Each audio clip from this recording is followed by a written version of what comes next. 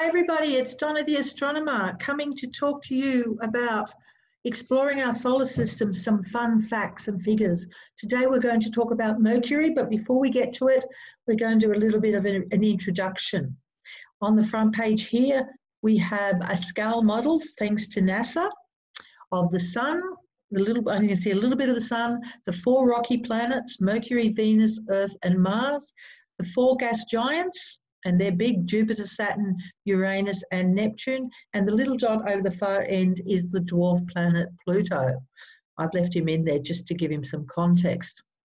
So this is the Sun. The Sun is big.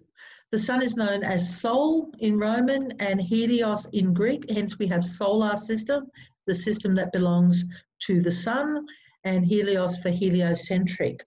That is that the Sun is at the centre of our solar system. And here you can see how small everything is compared to the Sun. You can put 1.3 million Earths inside of the Sun. That's a few Earths. If you put 109 Earths side by side, would stretch across the Sun. 99.85% of all the mass in the solar system is in the Sun. That doesn't leave a lot of mass left for the planets, does it? The Sun is 150 million on average kilometres away from us. That's called an AU, an astronomical unit, and that'll come in and out of our talks as we go along. But let's look at some distances and travelling. Now, we understand driving in our cars between, say, Sydney and Coonabarabran, it's about 6 hours. So if you drive at 100 kilometres an hour, you might get to Katoomba in an hour, you might get to Mudgee in 3 hours. But let's see if we wanted to go a bit further. What say we wanted to go to the moon in our little jalopy? See if they're flying through space. If you could drive to the moon at 100 kilometres per hour, a distance of roughly 400,000 kilometres, it would take you 4,000 hours or 166 days and 14 hours. Not too bad. But what if we wanted to go further? Because space itself is really, really, really big. What if we want to go to the Sun, 150 million kilometres away? Okay, it would only take us 62,500 days or more than 171 years. And most of us at the moment don't anticipate living that long. But how about let's go to Pluto? It's only 5.2138 billion kilometres away from us. And it would only take us 59,477 years. And of course, it took over 10 years for New Horizons to get there. So we probably won't get there. By the way, if you wanted to go to the Sun in a jumbo jet, it would only take you 17.5 hours. So here we go, the inner planets, of which our mate Mercury is one. Okay, so there we go. There's Mercury, Venus, Earth, and Mars. We're going to have a look at a couple of definitions because we need them as we go along. We're going to talk about a rotation, which is a day. That's the time a planet takes a spin on its axis. On the Earth, it's about 24 hours. An orbit is a year. That's when we have a birthday, the time it takes to go on our journey around the Sun. And for us, that's 365.25 days. And eccentricity is the variation of orbit around the Sun, because the orbits of the planets aren't circular. They're more slightly egg-shaped, more eccentric. Some are more eccentric than others. In fact, Mercury has the most eccentric orbit. Its variation between its distance between it and the Sun can go from about 48,000 million kilometres to around 70 million kilometres. So, and of course, if you go out as far as Pluto, it gets totally and utterly crazy. But we'll talk about Pluto when we get to Pluto. So they're just a couple of definitions that we need. But the bottom line is space is really, really big. And we're going to talk about Mercury. Here's our little fellow off flying there. It's only 95 million kilometres from us, 55 million kilometres from the Sun, roughly. You could drive there. It would only take you 108 years. I'm just sort of thinking what you'd eat on that time. So here is Mercury. Looks a bit like the moon, doesn't it? All those craters and everything else there. Very, very interesting planet. It has no atmosphere because it's so close to the Sun that such things have already burned off. It has an iron core. In lots of ways, it's very similar to Earth. Ganymede, the largest moon in the solar system. It's one of Jupiter's 4 Galilean moons, and Titan, the largest moon of Saturn, are actually bigger than Mercury, which makes Mercury pretty little. It has no, it has a magnetic field, but it doesn't have any moons of its own. It's an interesting planet because it's so close to the sun. You'd expect it to be the hottest planet. Makes logical sense, doesn't it? But it isn't. It's actually the second hottest planet, with Venus taking that record, and we'll talk about it next time. But Mercury is also one of the coldest places in the solar system, as we'll talk about. Now, Mercury has been able to be seen for millennia. It's been able to be seen without need for a telescope. Like we said, like we can go out in the morning sky and see it low on the eastern horizon. So the early ancient civilizations saw it. They noticed that it switched between the morning and the evening star. Now, they probably didn't realize it was the same planet, so it was given two names, as was Venus as well. It was known as Nabu to the Assyrians. It was known as Hermes to the Greeks, and Mercury to the Romans, and that's the name that it's kept to this day. So no one can actually take the credit of seeing it. Even Galileo, when he first looked at it in the 1600s, the earliest 17th century, he didn't actually notice that it had phases. Now, the one thing about Mercury and Venus, because they're between us and the sun, they actually have phases similar to the moon. And at the moment, both Mercury and Venus have got phases, and the brighter they are, the less of the actual planet we can see if we look through a telescope. And you can see it quite easily in a small telescope or a good steady pair of binoculars. If you're going to look at it in binoculars, just so you can see some of that, you probably should put your binoculars on a tripod or get them on something very steady, because your hands tend to wobble and it makes it more difficult to see. But it's worth having a look at, and it's very interesting. So it was named after the messengers of the gods because it travels so fast around the sun. It's the most cratered planet in the whole of the solar system. And more interestingly, its gravity is much better than the Earth. So I like it. If I weighed 100 kilograms, which I don't because I weigh more, but if I did weigh 100 kilograms on Mercury, I would only weigh 38 kilos. I think that that's a good thing. So that's one thing about it. The whole surface of Mercury has been mapped by the Messenger spacecraft, as we'll see in a few bits. It's believed that Mercury has a tail, and just like a comet does. So there's basically streams of particles that have been, I guess, sloughing off its surface, basically coming off its surface because it's so hot and so close to the sun. It's been seen, as they've done some observations of it during transits of Mercury and things like that.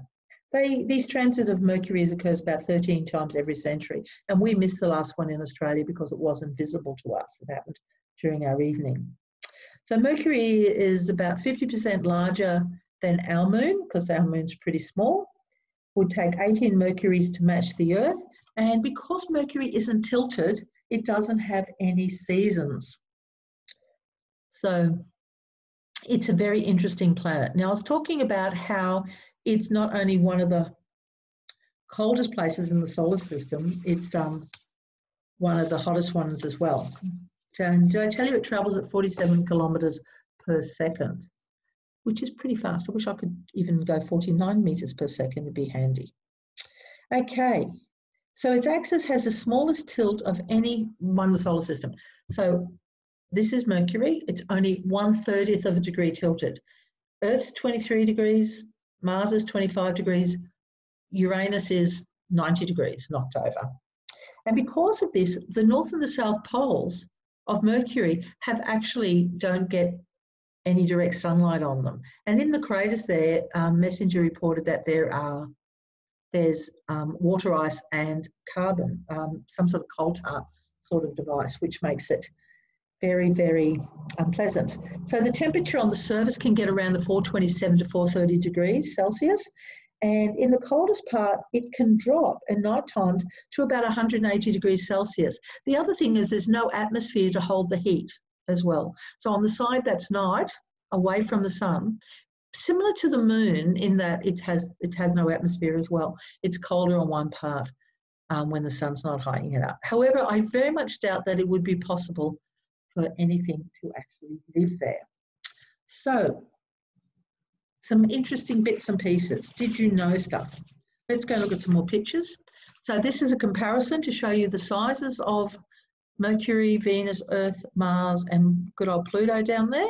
Mercury's twice the size of Pluto. Here's our little cratered planet. Because it has no atmosphere, it was bombarded very, very early on. It almost looks like the moon if you don't know what you're looking at. Okay, so here's some basic details. An orbit, which is a year, is 88 of our days. Rotation, 1 day on Mercury is equivalent of 58.5 days on Earth, which means that for every 2 years, there are 3 days. So you're not going to have a lot of birthdays if you live on Mercury. And there's the temperature variation. And as I said, it's visible in the morning sky. That little crater there, isn't that spectacular? You could fit the whole of Queensland in that crater. It's on the North Pole. It's got water ice in it. Because it's quite deep, you've got a lot of shadows and it never gets direct sunlight. And these are pictures taken by the Messenger spacecraft. This is one of the first spacecraft that visited it back in 1974 as a flyby by Mariner 10 on its way. It shows you there this great big crater, or this great big fault line, which I'm sort of pointing at the picture, which you can't actually see, which is pretty silly even for me.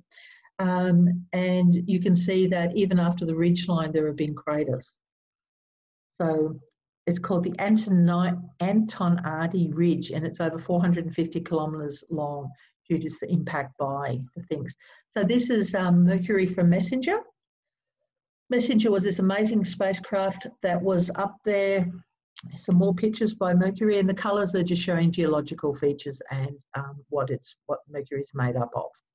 So it launched in August the 3rd, 2004, entered orbit around Mercury in 2011, took over 250,000 images, and it basically ran out of fuel.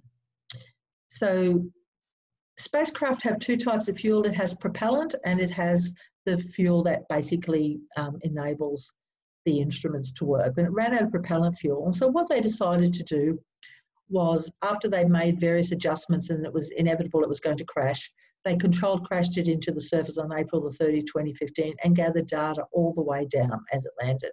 So even though it was crashed into it, it gathered data the whole way.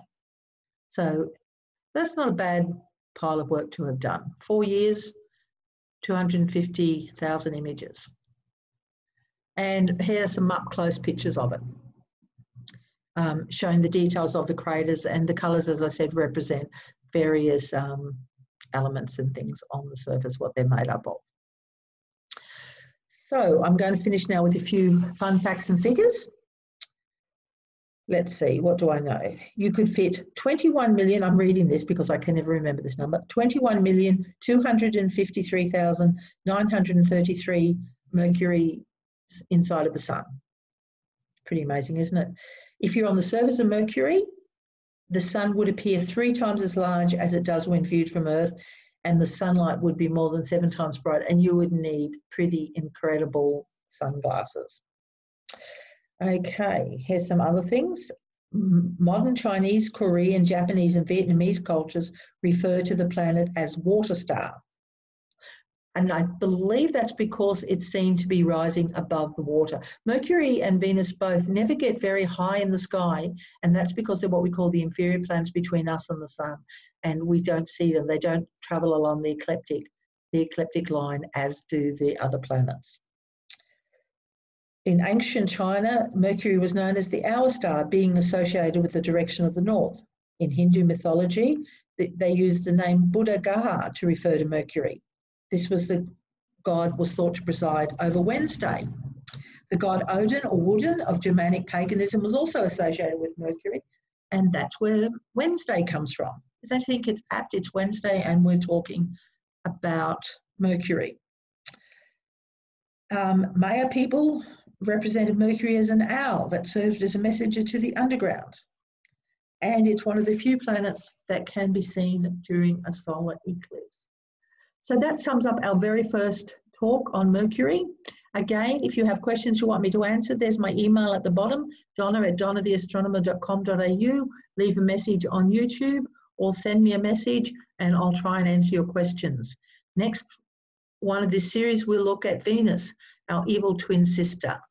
Thank you very, very much for joining me. And this is Donna the Astronomer, signing off for now.